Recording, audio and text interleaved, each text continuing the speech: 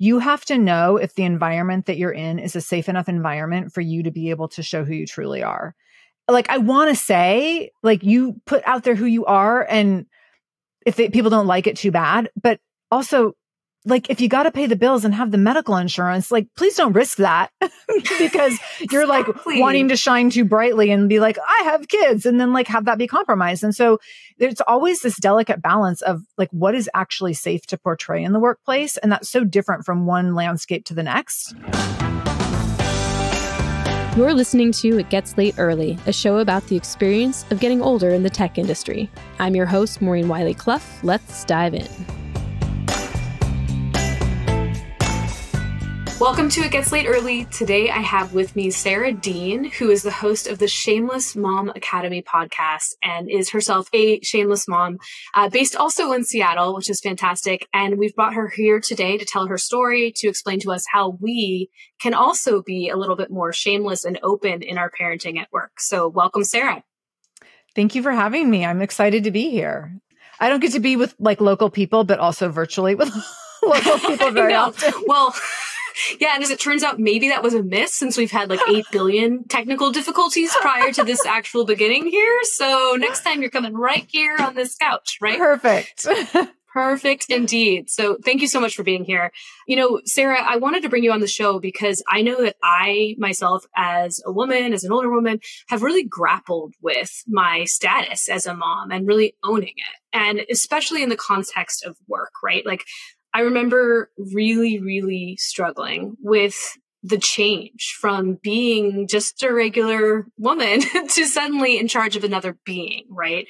And I didn't know how to coexist with that status in the workplace and how not to let it get me behind the 8 ball. And what I love about your show is you are really all about celebrating just like the good, the bad, and the ugly of parenting. So tell me a little bit about like the genesis of the podcast, how you came into this space and what you do today. Sure. So prior to the podcast, I owned a gym in Seattle, a fitness studio on Queen Anne for any Seattle listeners. And which I loved that. I loved my fitness business. I had it for many years. I was in the industry for about 15 years. And I loved the community that I built. It was a really significant it is still a significant part of my legacy and really like grounded a lot of the work that I still do in terms of community building. What I realized though, at a certain point in that business, which was shortly after my son was born, is I kind of had this like gut instinct feeling that I had maybe built the wrong business or that my business was no longer aligned with my core values. And so while I was really proud of the business I built, I really, really loved it. I loved the work, the women that I worked with and the community that we had together. I also no longer wanted to help women shrink their bodies. And that became this huge realization that once I had it, I couldn't unhave it. And yeah, you don't go back from that. And I think part of it was going through that postpartum experience for me and just realizing the amount of time and energy that women spend trying to make their bodies look and be a certain way. And what a huge freaking waste it is when there is so much more important work that we have to do as women and as moms and as leaders and all the things. And so as a side project, while I still have the gym, I decided I wanted to start a podcast that created a platform where I could help women take up space. And so in my gym business, everyone was coming to me because they wanted to shrink their bodies. Even as I tried to shift my marketing and stuff and was like, we don't do that anymore. They were still like, no. But like, how do I lose 10 pounds? So I was like doing that in one world while in another world, talking to women and really doing a lot of coaching with women on how to take up space. And I've really, really quickly fell in love with podcasting and with that work. And it became clear to me pretty quickly that I wanted to I had one foot out the door with the gym fairly quickly because I knew that I had the opportunity to serve others in a more impactful way that felt more aligned with my core values just a few months into having the podcast. So over time, then I ended up selling the fitness business and going all in on the podcast. But I would say because of the way that a big part of that was going through that experience of becoming a mom in that time was like heavily influenced my decision around that. And this kind of glaring need that like, wow, like the thing I built is no longer the thing I believe in. Wow. Yeah, no, that absolutely resonates with me. And I remember distinctly the time at which it kind of hit me what the sort of the diet culture and what Mm-hmm. the just larger societal messaging was and how damaging it was. I remember being on a subway in New York City when I was living there. And for some reason, it just like struck me. I remember I was sitting on the subway and I was trying to make myself small. I was crossing my legs. I was Mm-hmm. shrinking. I was probably on my way to the gym, if not coming from it, right? Like it was such a core part of being female. And it's always like, how do you take up as little space as possible, literally and figuratively? And it Mm-hmm. just kind of, for some reason in that moment, I was like, this is so messed up. Like, what a waste of our energy. And I love that you had that moment and that you pivoted, you did a full on pivot and you went and you built this community that was all about expansion and expansiveness and something bigger than self. That's so cool. And I think I'd love to talk to you a little bit more about the people who you serve, because you keep mentioning community. Like I want to hear about who your listeners are, who your clients are, because I know you have beyond the podcast also a coaching business. So tell us a little bit more about the people who are in that community and who you serve. Sure. It's funny. In my mind, it's evolved over time, but I don't actually think it has. So it's evolved over time in terms of who I've been aware that I'm serving. But these people have always existed in my community. So when I started the podcast, I attracted obviously moms. I attracted moms who were not super young moms. I mean, we definitely have younger moms who are listeners, but I realized that I tend to kind of just in any role I've had, I tend to attract people who are similar to me. So it was more like middle-aged mom crowd, which I'm a proud member of. And I think for a long time, I didn't realize the range of women, but also the like high capacity that my listeners and audience have for leadership and professional development and like ambition and just always working their way up. And again, similar to me, like maybe a little obsessively driven. And I didn't realize that because women were coming to, when we had community, like we had a membership community for a long time. And when we would have members come in and I was coaching them, we were talking about identity stuff, but it was more grounded in their personal lives and in their family lives. And then over the course of years, I started to hear more and more about what they were doing professionally. And I realized I have these like high powered women in this membership community, and many of them show up with this level of vulnerability that has made me believe that, or has kind of alluded to like that they don't think that they're confident or that they're worthy or that they're ready for all the things that they're going after. And so I had this belief that like they're not moving up or that they're not that super high up because they have all these self-limiting beliefs. And then what I realized over time is, and in the last few years, I've really, really noticed this. I have a lot of women in my audience who are very high powered women who don't realize their own worth and who are filled with self-doubt and who feel really uncomfortable in their own skin and who don't know that they're worthy or qualified to be in the position that they're in. And they are always kind of second guessing themselves. And so I realized that where I thought I was working with women who were maybe earlier in their careers or starting something new, I had this whole segment that had worked their way up already, but they weren't like, they felt like a fraud being there. Mm-hmm. And I think that I don't want to say that's a universal experience, but with the women that I work with, I've noticed that it's almost a universal experience. So there's people who struggle with their identity around the power or influence that they have in their positions at every level. And I had this belief and self-limiting beliefs at every level. And I had a belief that like that only happened in certain places, but not like everywhere and not when you got to a certain level. And it's like, I'm using my hands for those who are just listening, but I'm like, reaching up toward my ceiling for the women that are like way up here in terms of professional achievement and resume, like glowing resume. Their self-limiting beliefs and confidence is not really any different or better than someone who is maybe at the beginning of their career or much earlier in their career. Wow. That's so wild to conceive of, because I know you think you see other people doing these wonderful things and you admire them and you think, wow, if only I could get there, then I'll have made it. And you're telling us that those very people that are at the peak of their career, at the top of their games, they're still struggling with imposter syndrome. Yeah. Yeah. Do you have a work issue you just can't seem to solve? Ann Morris and Frances Fry want to help you. They're leadership coaches who have solved problems at some of the world's biggest companies. Now they're sharing their expertise with you on their podcast, Fixable. No dilemma is too big or too small. Call 234-FIXABLE to fix your issues in 30 minutes or less. Really. Once again, that's 234-FIXABLE. And don't forget to tune into Fixable to hear their problem solving in action. Back to the show. And can I give an example of how this showed up Please. recently? Yes. So I was leading a retreat. I was getting ready to lead a retreat last fall, and I had everyone signed up. I had only worked with like one or two of the people attending in the past. And so I thought, okay, we're all going to get on a call up. Like it was like a week before the in-person event.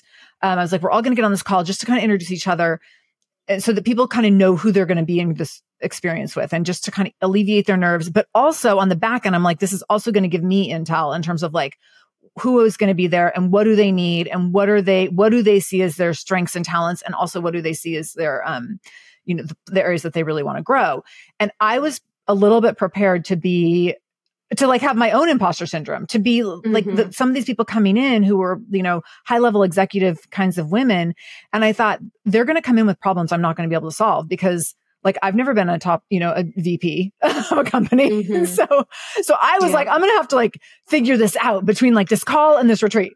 And so I'm listening to them. My anxiety's building right now hearing right? you. I'm like, oh how do I like go get a PhD really quick, like in a week? Right. So we're on the call and we talk through like what everyone does. They introduce themselves. They talk about what their favorite thing about their work and where their strengths are. And then I say like, what's an obstacle for you right now? What's something that you really want to work through with this retreat? What's the reason that you signed up? Because it's an area of struggle. And the first person who goes, and I was, so thankful. I'm like, thank you so much for volunteering to go first. And I'm prepared for this like really big not outlandish, but like big, exposure of this, point of vulnerability.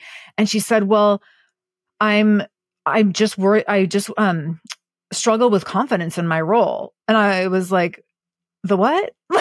You? Because of like her role, the company that she works for. She does high profile public facing work in that role. So I'm like, if anyone on this call would have like all the confidence in the world, it would be this woman. And she's like, sometimes I feel like I'm faking it.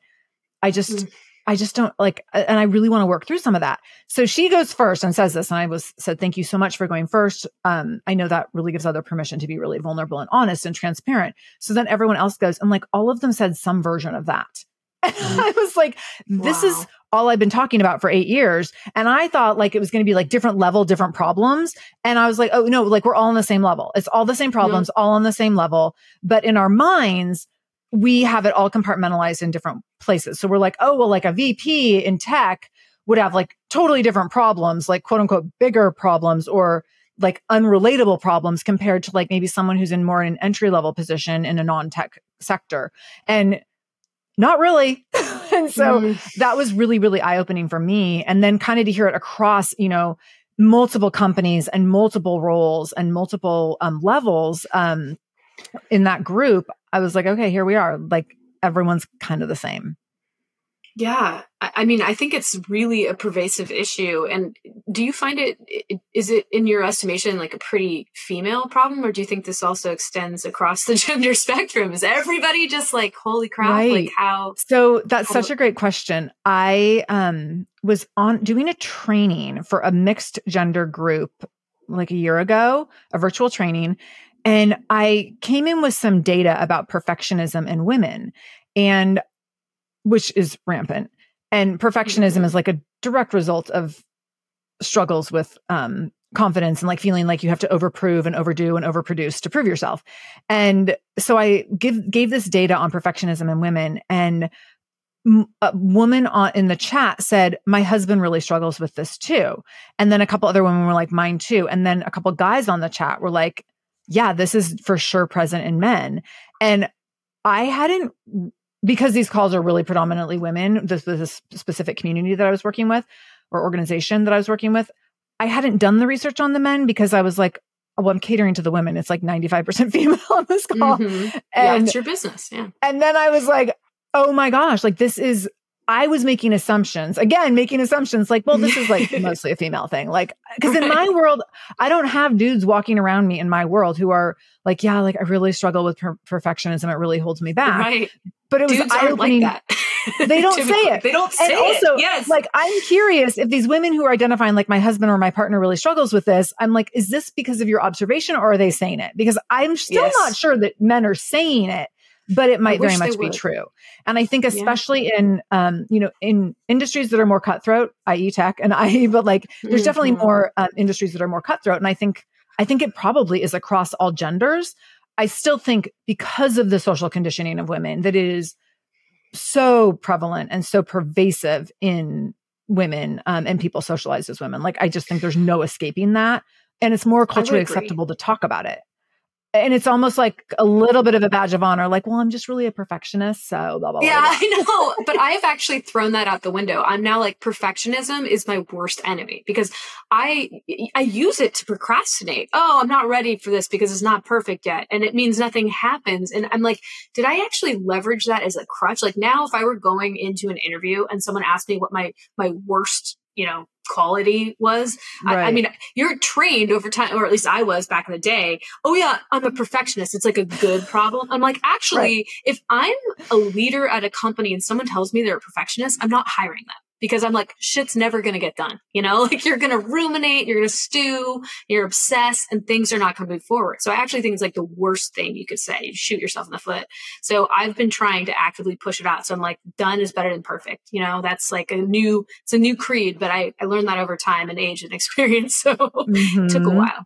But I mean, I think there's a lot that kind of binds us together as humans that, we're such a divided society, right? And it's men versus women versus, liberal versus Republican, all of the things, right? We're so divided, but maybe there's much more of an underlying unifying sort of concern over this perception and not being good enough that is just kind of an anchoring principle of being human. And I wish people of all genders felt more empowered to talk about it. And I do think that work like yours is doing good in getting people to grapple with it a little bit openly, like even if it's just with themselves at first, but like starting a conversation about this stuff is so critically important because it really lays bare that this is a pretty universal thing, right? And it's something that's, I think, really detrimental. And I hope that because of these types of conversations and these types of sessions and retreats and organizations that are being built around this sort of a topic, that our children can actually be better prepared to take on the world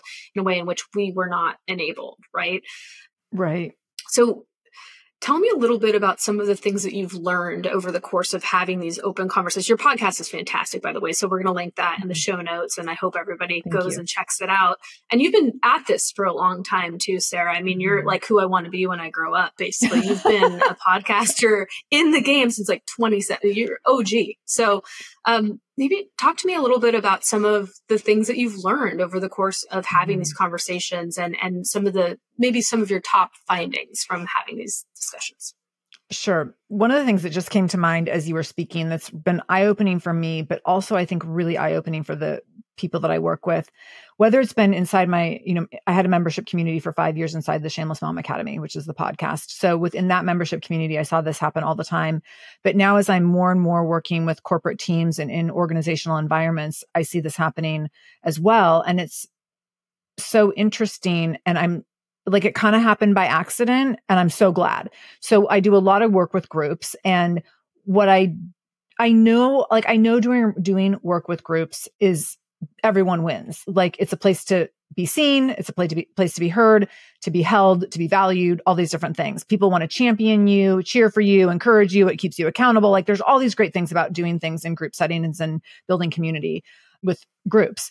But what's really, really helpful or helpful that I didn't see coming, and I think so beneficial, is that when you sit in a group, whether it's a group of women or a group of mixed gender people, if you can create a space where people feel comfortable and safe enough to be a little bit vulnerable, as we see each other open up, we see the side of people that they don't maybe commonly or frequently share with others.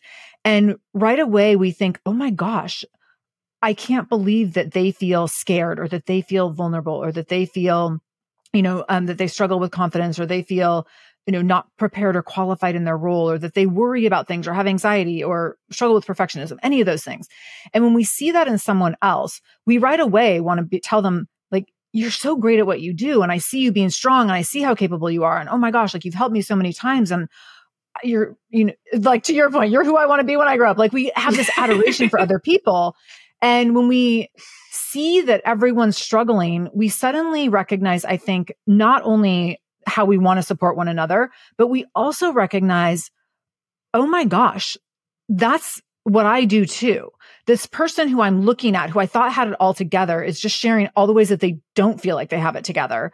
And it's eye-opening for people to watch that and recognize, oh, wait, I act like I don't have it all together. And maybe I have it more together than I thought, but I wasn't giving myself credit.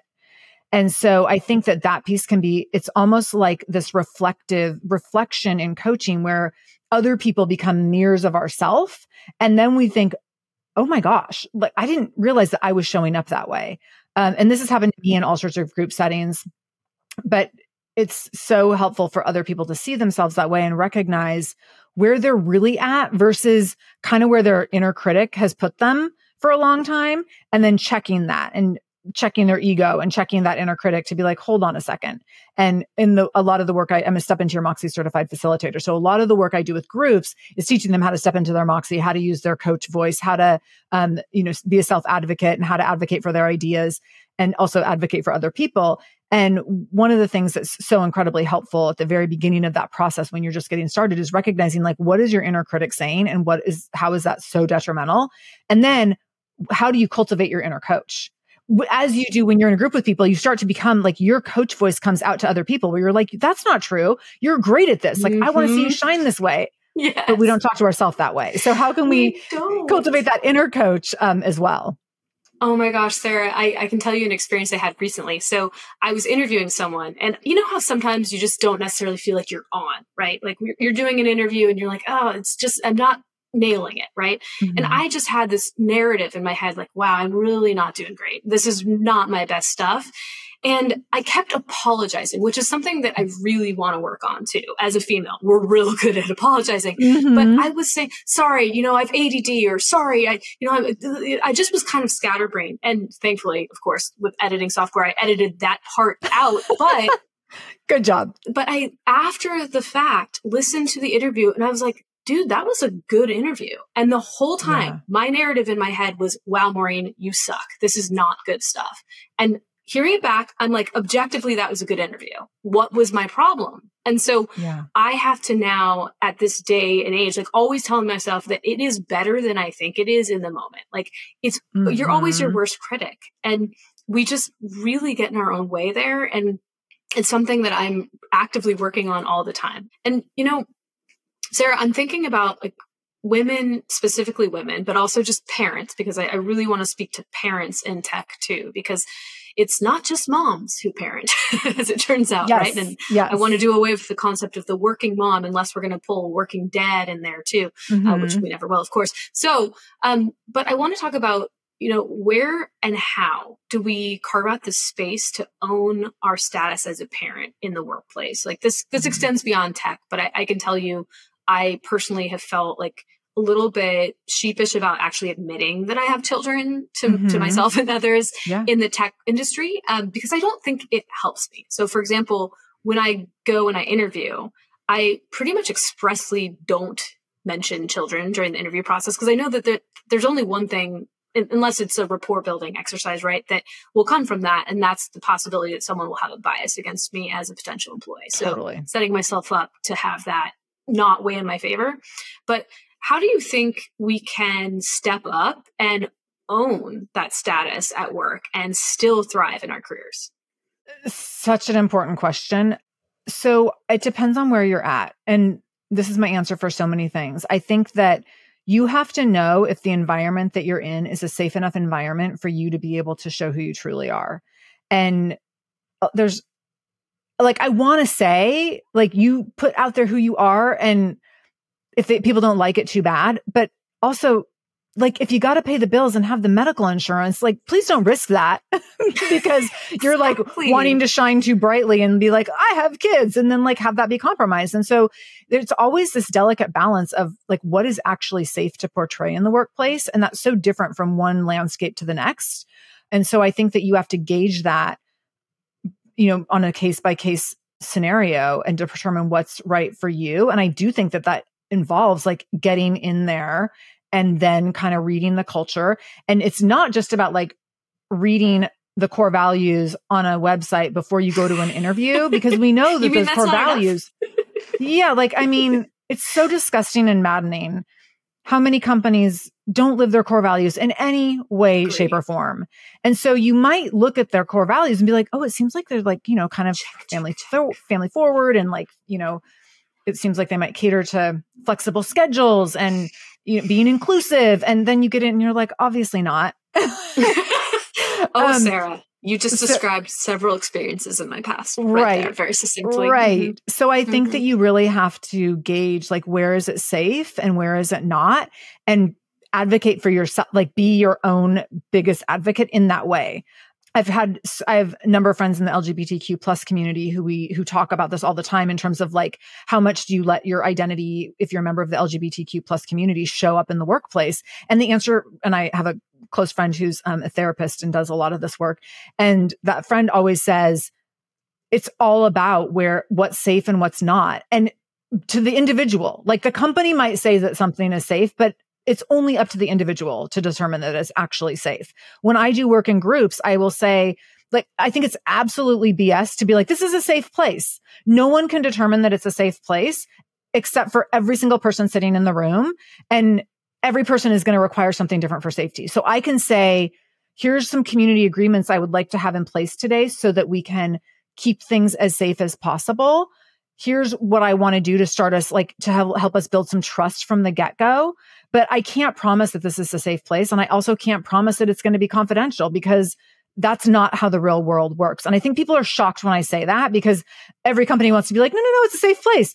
Not really. And you're doing it just like you're breaking down trust when you say it's safe and then you continually prove that it's not, or you continually don't rise to the occasion to really demonstrate what psychological safety is and the massive investment that it takes over time to actually create safety for every person. That's so true. And that's why I actually really don't love the whole advice of you bring your whole self to work, bring your authentic self to work. I'm like, sometimes you can't. Like, you just can't do that because there isn't, like you said, that psychological safety within the organization. Right. And it can be even very team specific, right? Mm-hmm. I mean, it doesn't necessarily, it might be at the, the tippy top of the organization written on the walls with the cultural values of the company and whatnot, core values of the company. But it really, I think, it trickles down to that individual manager and their team level. So I just don't think it's one size fits all. So I love that you actually anchor your trainings with that, because that's super honest. Like, I hope people won't go talk, run their mouths off about what you're going through, but you're not in charge of all the people who are in that training. Right. So I love that.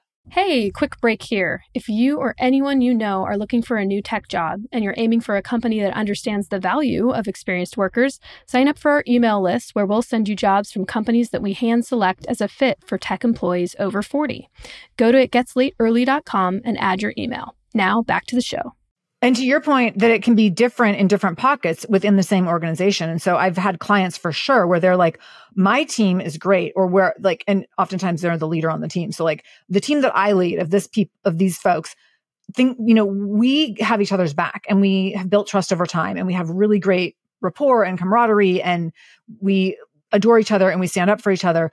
But managing up, totally different, like not safety, not like there's not room for difference of opinions or bringing vulnerabilities to the workplace or to have any like needs that are, outside of a certain realm. So it's like upholding a status quo there while like building out this really, perhaps progressive, dynamic team environment within your own, either the team that you're leading or within your own kind of sector of the organization.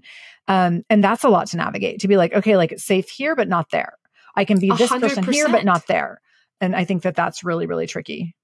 It is so tricky, and you kind of have to test it out to find out, right? Like there's really, you just have to go for it and then see what happens. Like I think it's very hard to gauge unless you actually take a step off the ledge a little bit. And I can tell you, I've been at organizations where they're like, we want to hear different opinions. And then you give your different opinion and they're like, hate your opinion. You didn't drink the Kool-Aid. And now somehow you're not going to be invited to these meetings, or we're going to not give you the team member we promised you, or your initiative is going to not get the funding we told you it was going to get. Like that happens too. And so you don't really know until you take a step into the arena and give it a shot. So, which sucks, because to your earlier point, like at times we're talking about like health insurance, paycheck, like roof over your head, that sort of stuff. It's like, these are really big stakes, and you don't know as an employee what the reception is going to be when you take a move into the arena. And so that's just, I think, an unfortunate truth about being an employee. You just don't know. I do think that it's really important. And this is one of the things I work on a lot when I'm working with groups and organizations. I think it's really important that if you are a member of a marginalized, underrepresented, historically underestimated, commonly excluded community, that when you want to test the waters, that you're doing it in a way that is really low stakes, low exposure to begin with. And so if you're coming in as like a woman of color, or a person of color from the LGBTQ plus community, or a person with a disability, or like all these different potential identities, I think that you can't go in or you don't want to go in a really high stakes situation and make that be like your test. And instead make it be like, I'm just going to like, when we're ordering lunch as a team, I'm just going to like say like, have we thought about having vegan options? Like just to feel out, like, is it okay to have an opposing opinion? Is it okay to make an idea, to put another idea out there? And that's like low stakes to recognize, like, are people going to immediately roll their eyes? Are they going to like laugh? Or are they going to be like, oh, that's such a great point. We definitely want to make sure that vegetarians have an option here too. Like there's so much in that really low stakes conversation that you can be like, oh, okay. Like it's okay to push the boundaries or ask for something different or speak up on the behalf of another group. And then, like next time it can be like a little higher exposure, maybe a little bit higher stakes, but you're not like immediately going to like, hey, so I just want to like talk about, disability advocacy in the workplace. If you're a member of that group, and like that could be really high risk for you. It can. And I feel like also sometimes that can lend itself to people having undue pressure as being a representative of an underrepresented group. Like then you are the spokesperson for that group, which I think is like a slippery slope danger zone as well, potentially. It's just too much. It's too much to put on someone's shoulders. Yes. And I mean, we could probably talk for a whole hour about the advent of ERGs post 2020. Oh boy. Yeah, I know. Because and who's leading all those ERGs for free? I know. Exactly. For free. Like, please come unpack your trauma for the benefit of the top of this company so they can say they checked a box. Yeah, 100%. That's very frustrating. Very frustrating stuff. When it comes to advocacy for parents and caregivers in the workplace, I know, especially as we age, I would say that at least on the coast for sure that I've observed, and I'm sure there's statistics to back this up, like the average age of parenting, it's creeping up, right? Like people are having kids later and later, if they're having kids at all. Otherwise they're, child free, not childless. But yes. This is something that I think really kind of intersects with older people in the workplace at this point, being parents, right? And then also people's aging parents and relatives. There's the whole sort of sandwich element, right? Where you might have younger children or even children in their teens and older parents, and you're kind of stuck in this caregiver space. So what are some tips that you might have for people who are at the workplace who want to improve conditions, working conditions, flexibility, all the things that working parents need? How would you perhaps like start that conversation or start to assess how good your work is at supporting those people? I'm going to use an example from my husband's past role. So during the pandemic, people were trying, everyone's engaging on Zoom, doing virtual work for the first time. It's like a disaster initially for most people. Yes, it was. And also we went from doing things that like we thought were absolutely impossible to doing things that could work in new ways, and then maybe sometimes allowed for people to thrive in new ways. So one of the things that he did with his team is that every Monday morning they would have a meeting. And when they did their check-ins every Monday, it was a check-in about like, hey, how was your weekend? It wasn't like give an update on a project. It was like, how was your weekend? And everyone kind of goes around and says how their weekend was. The amount you can learn about a person by just asking them how their weekend was, then creates a space to recognize, oh, so now I can also see where they might have some needs. And so things could come up anywhere from caretaking children to caretaking parents to caretaking pets to, having a lease be up and having to move, or having like a struggle with a neighbor, or like all sorts of different things come up, or being excited about a vacation because they love traveling and they love to go to a different country every year. So you learn all these things about people, and then you're like, okay, so now I can see people's needs. So I think it really comes from building authentic relationships with each other so that you can see each other as humans and not see each other as like checklists and check boxes, but you're seeing each other as humans. Once we're seeing each other as humans, then we can see what people need and how different people need different things. I did this with my team. We used to have a Monday morning meeting with my team of 3 other people in my business a couple of years ago. And what was so interesting is I noticed over time, 2 of us always were really excited to talk about our weekend. And then the other 2 would always hang back. And initially I was like, maybe they didn't have good weekends, and like, maybe we're being too shiny. And then this happened and it was great. And this happened. Well, over time, I realized, I'm like, oh, the 2 of us who always go first and we're real into it, we're the extroverts. The introverts, they're like, they want to hang back and they want to tell you like the one thing from their weekend that was really meaningful. The extroverts were like, we're going to tell you 50 things. And we can't even discern which was the most benefit or like the best thing. We're just like, we did all these things, see all these things. But like the introverts, like, I have one sentence for you. And it was, not only was it like this one really specific moment, but they're going to say it in the most like beautiful, eloquent, meaningful way where you're like, I just learned like a whole life lesson from hearing what this person did over their weekend, because that's how introverts are. Like, they don't need to verbally process to get to the one magical sentence. Like, they can think it through and then have the patience to say it. It's such a gift. So it became this kind of joke that we had, because they would always hold back. And then sometimes I'd be like, maybe the introverts want to go first this Monday or what. And they're like, no. They're like, maybe we don't want to go at all. They're like, we're still formulating. So it's really recognizing how people, like, giving space for everyone to say what they need or what their experience is, or give their input in a way that speaks to who they are. And sometimes, a lot of times, people don't know immediately. People can't answer a question immediately. They don't have an immediate idea. But when extroverts are bulldozing everything, then it looks like certain people are less qualified or have less to offer or are less innovative, because the extroverts, they just went in and they just took care of the whole thing before the introverts even had a chance to like fully formulate what are the actual problems and causes in order to then come up with a reasonable solution. Yeah. No, that's really true. I think that there's a lot of elements to that really don't come up enough at work. People should be a little bit more mindful of that. So I love that you're being thoughtful about that.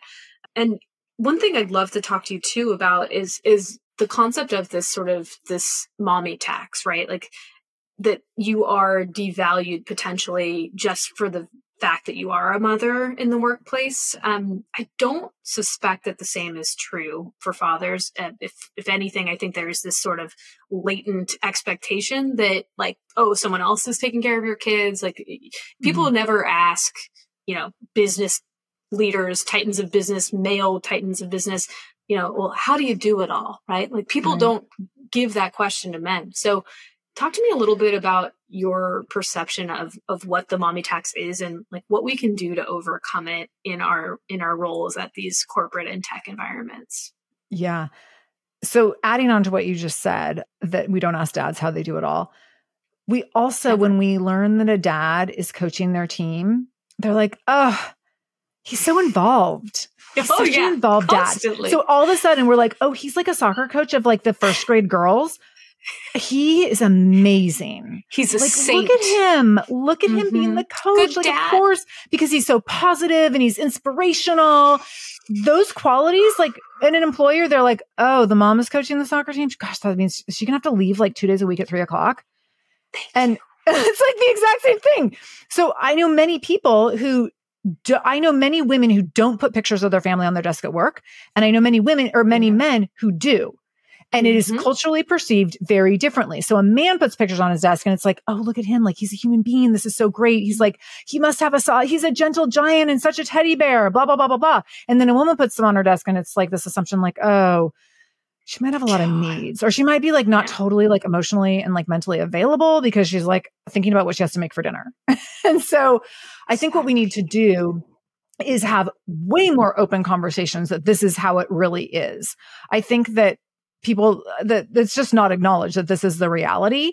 And I think that when the people who have the majority of power don't recognize that this is what it is and how true this is, then like nothing's going to change. So until a bunch of dudes can say it's really awesome when a mom is coaching the soccer team and needs to leave at 3:00 instead of it being like so inspiring and she's such an involved mom, then like we continue to not have the power. And we see this across any underestimated, underrepresented group, any commonly excluded group. The people who have to make the change have to be the people with power. Because the people who are spinning their wheels without the power, like they're just spinning their wheels. They can make build traction over time and build movement over time, but it takes way longer. And then it's always like, there's always movement along the slope. I mean, we've seen this with women's reproductive rights, like where we can make progress with this massive heavy lift. And also, I mean, is it really permanent? Obviously not. So not so much. I think that we have to have men who are willing to recognize this, we have to have men who are really openly feminists. And I don't think that that's a thing in corporate culture. It's a dirty word. Oh my gosh. Like no man is putting up like proud feminist on his wall. No. No. I mean, if he is, please, can we be friends? Do you know that the like literal definition of that is that you just think men and women should be equal? And it's like that word carries like bra burning, like, you know, all of the angry, irate, like angry woman, like all of that. But feminism just means you think that the genders are equal. That's all it means. So yeah, I agree with you. And I feel like a huge problem with DEIB is that so many of the people advocating, like you said, are the people who are, you know, at the helm, who are just members of that underrepresented group. We need people in the positions of powers to be there leading the charge. That's how we get farther faster. And there's the glass cliff and everything else in women's way. But I really think that there's something to like representation. And if you can see it, then you can be it. And that's something that I know for me, I wish I had more mentors and examples of women in the tech industry who have made it and are killing it, and also are mothers. And, you know, that's something that I think is in short supply. And there are all sorts of problems with the fact that that's the case. But one thing stuck with me over time when I became a mother. I had asked my mentor at a past company, you know, like how do you, I asked her the question that I would never ask anyone as a journalist, how do you do it all? Right. And she was like, listen, I think mothers and parents are the most ruthlessly efficient people in the workplace because they have to be. Yes. Right. They 100%. get more shit done. Yeah. Right. And so I hope we get to a point where I can confidently walk into an interview and be like, yo, I've got 2 kids, like I'm super busy, but I'm going to kill it. Right. Like I hope we get there, but right now I'm not sure I could say that. I think it's a touch and go situation that's super dependent on the organization and specifically the hiring manager and recruiter in that specific work. Right. And I think we have to get better at recognizing we have to get better at labeling skill sets that come with motherhood and making those resume builders. And I don't think that happens regularly.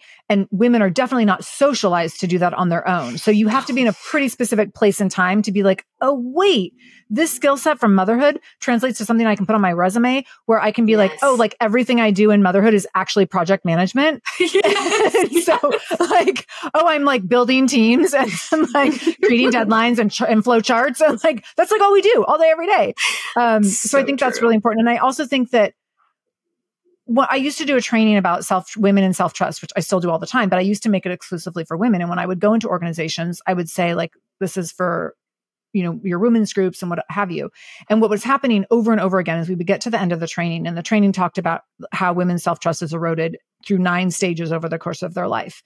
And then how they can build back self-trust and reconnect to their sense of intuition after this social conditioning has torn it all down for them.